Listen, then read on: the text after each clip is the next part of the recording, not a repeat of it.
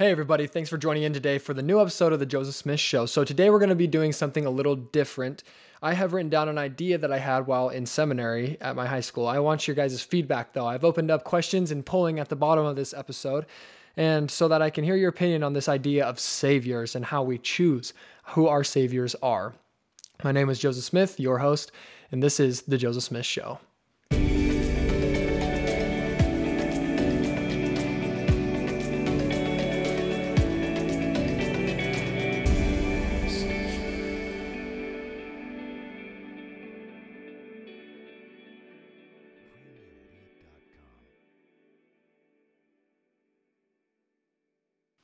I read the scripture 2 Nephi chapter 4 verse 36, and I was struck at Nephi's testimony shared after his father's death.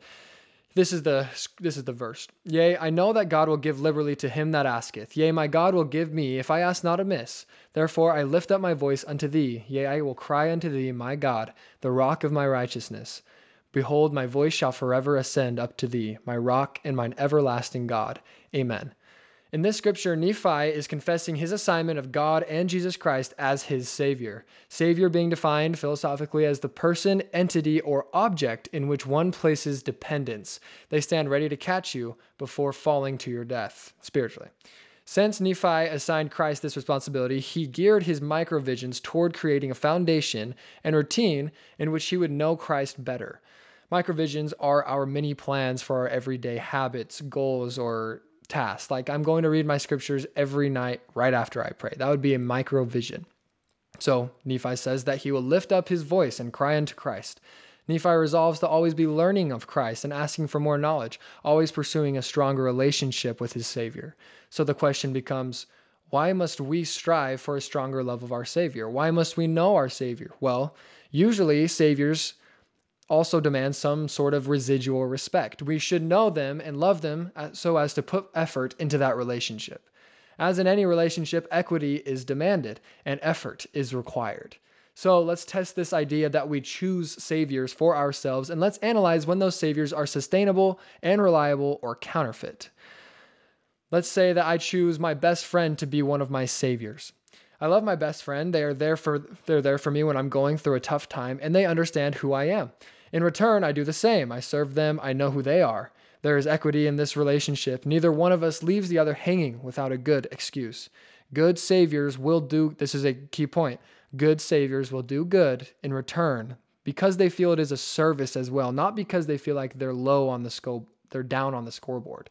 Because I did something nice, they have to do something nice back, or they did something nice to me, so I have to do something nice back. It's more of they understand that it's a service, that they get to do something for the other. I listen to my best friend's counsel because they have a perspective I'm sometimes not willing or able to see. However, the shortcoming of this Savior is that they have a life too. Inevitably, something's going to happen when we may feel a little cheated or inconvenienced, or my best friend simply has more pressing matters. It is not our best friend's duty or concern to save us whenever we fall. This is placing too much pressure and weight on their shoulders. They do not stand to react to any sort of command that we have. That's not our best friends. That's not their duty. And quite frankly, they shouldn't. And good saviors will understand that. And there's equity in this relationship. Therefore, this Savior, though good, is a little unsustainable. Don't get me wrong. Best friends are a joyous part of life. I'm simply stating they have the capacity to do wrong. And they are reliable only 90% of the time, which is still very good. This Savior, however, is not our sole Savior. It is counterfeit. So let's go through another example. Let's say I've assigned drugs to be my Savior. All right, I experiment around and find that one drug that does it for me. It is there when I need it. Well, when I pay for it, and I can always spend more money. I can take more when it wears off. It makes me feel numb, pleasurable, safe, or good about myself. A little time passes by and I'll find that this Savior is completely conditional and unsustainable over time. Conditional to the amount of money I have, unsustainable for my health, conditional of supply, and conditional of societal acceptance, meaning you'll go to jail. Drugs are not equitable either. We love them, but they do not love us. In fact, they will betray us even until our death. They sacrifice nothing for us. They take from us. And so brings me to a paramount point of this idea of saviors is Saviors sacrifice. They don't steal. The drugs constantly rob us of our freedom to choose and our essence of life. They steal the light of Christ and presence of the Holy Ghost from us. Drugs are not sustainable in any long or short-term view. They will never save us, which is supposed to be the key function of saviors, to save.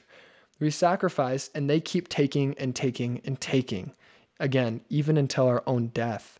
This Savior is counterfeit. That is not sustainable or unconditional. Final test. Let's say that we assign Jesus Christ as our Savior. If my Savior is Jesus Christ, then I seek to learn of him. I observe and listen to his counsel. There is unconditional equity. I recognize his sacrifice, for it is saving, and accept that it was for me. I observe his love and heed his command to love others as he has loved me.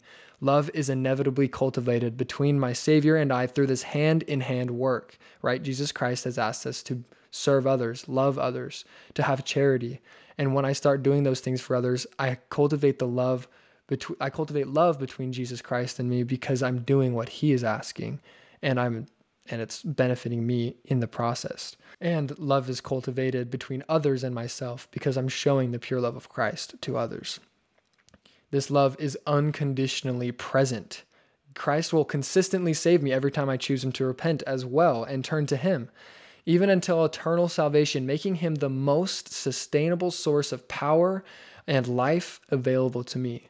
In other words, there is no way, no truth, no synthetic light that one can cling to in this sinking ship we call the earth, other than Jesus Christ, that can grant us the most sustainable form of security, love, and life. In the beginning of the show, I defined Savior as a person, entity, or object in which one places dependence, the thing we fall onto when we slip up. For who is the only person who has been with us from the beginning to now? Who has promised and sealed that promise with his life that he has atoned for our sins? Who stands ready with open arms for us to be embraced by when we choose to turn to him? Who is the only Savior in creation who in no way will abandon us, whose purpose and concern in his life is our salvation, who loves and continues to love us, no matter the number of times we've rejected him from our lives? My friends, Jesus Christ is our Savior. He is who we are dependent on for salvation. He is infinitely serving us and bearing our burdens for us. To maintain equity in this relationship we have with him, we must serve. We must serve our brothers and sisters here on earth because our Savior has asked us to. For when we are in the service of our fellow man, we are in the service of our God. He will never leave us. He is unconditional. He will save us when we turn to him. He is eternally sustainable. Now I will modify my definition of a Savior. The definition being thus: the only person we assign in life to be saving in nature, and does so unconditionally and sustainably according to our needs. Who is more unconditional or sustainable or saving than our Lord and Savior Jesus Christ?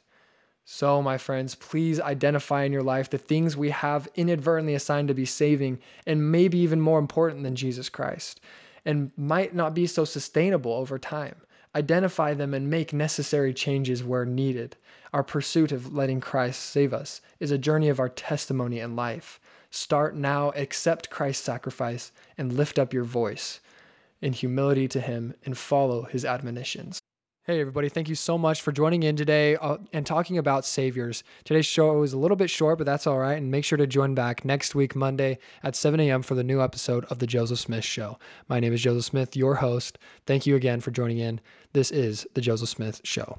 Make sure to leave some feedback. I've opened the polling and questioning down at the bottom of the episode for today's episode. I'd love to hear your guys' feedback on this idea of saviors.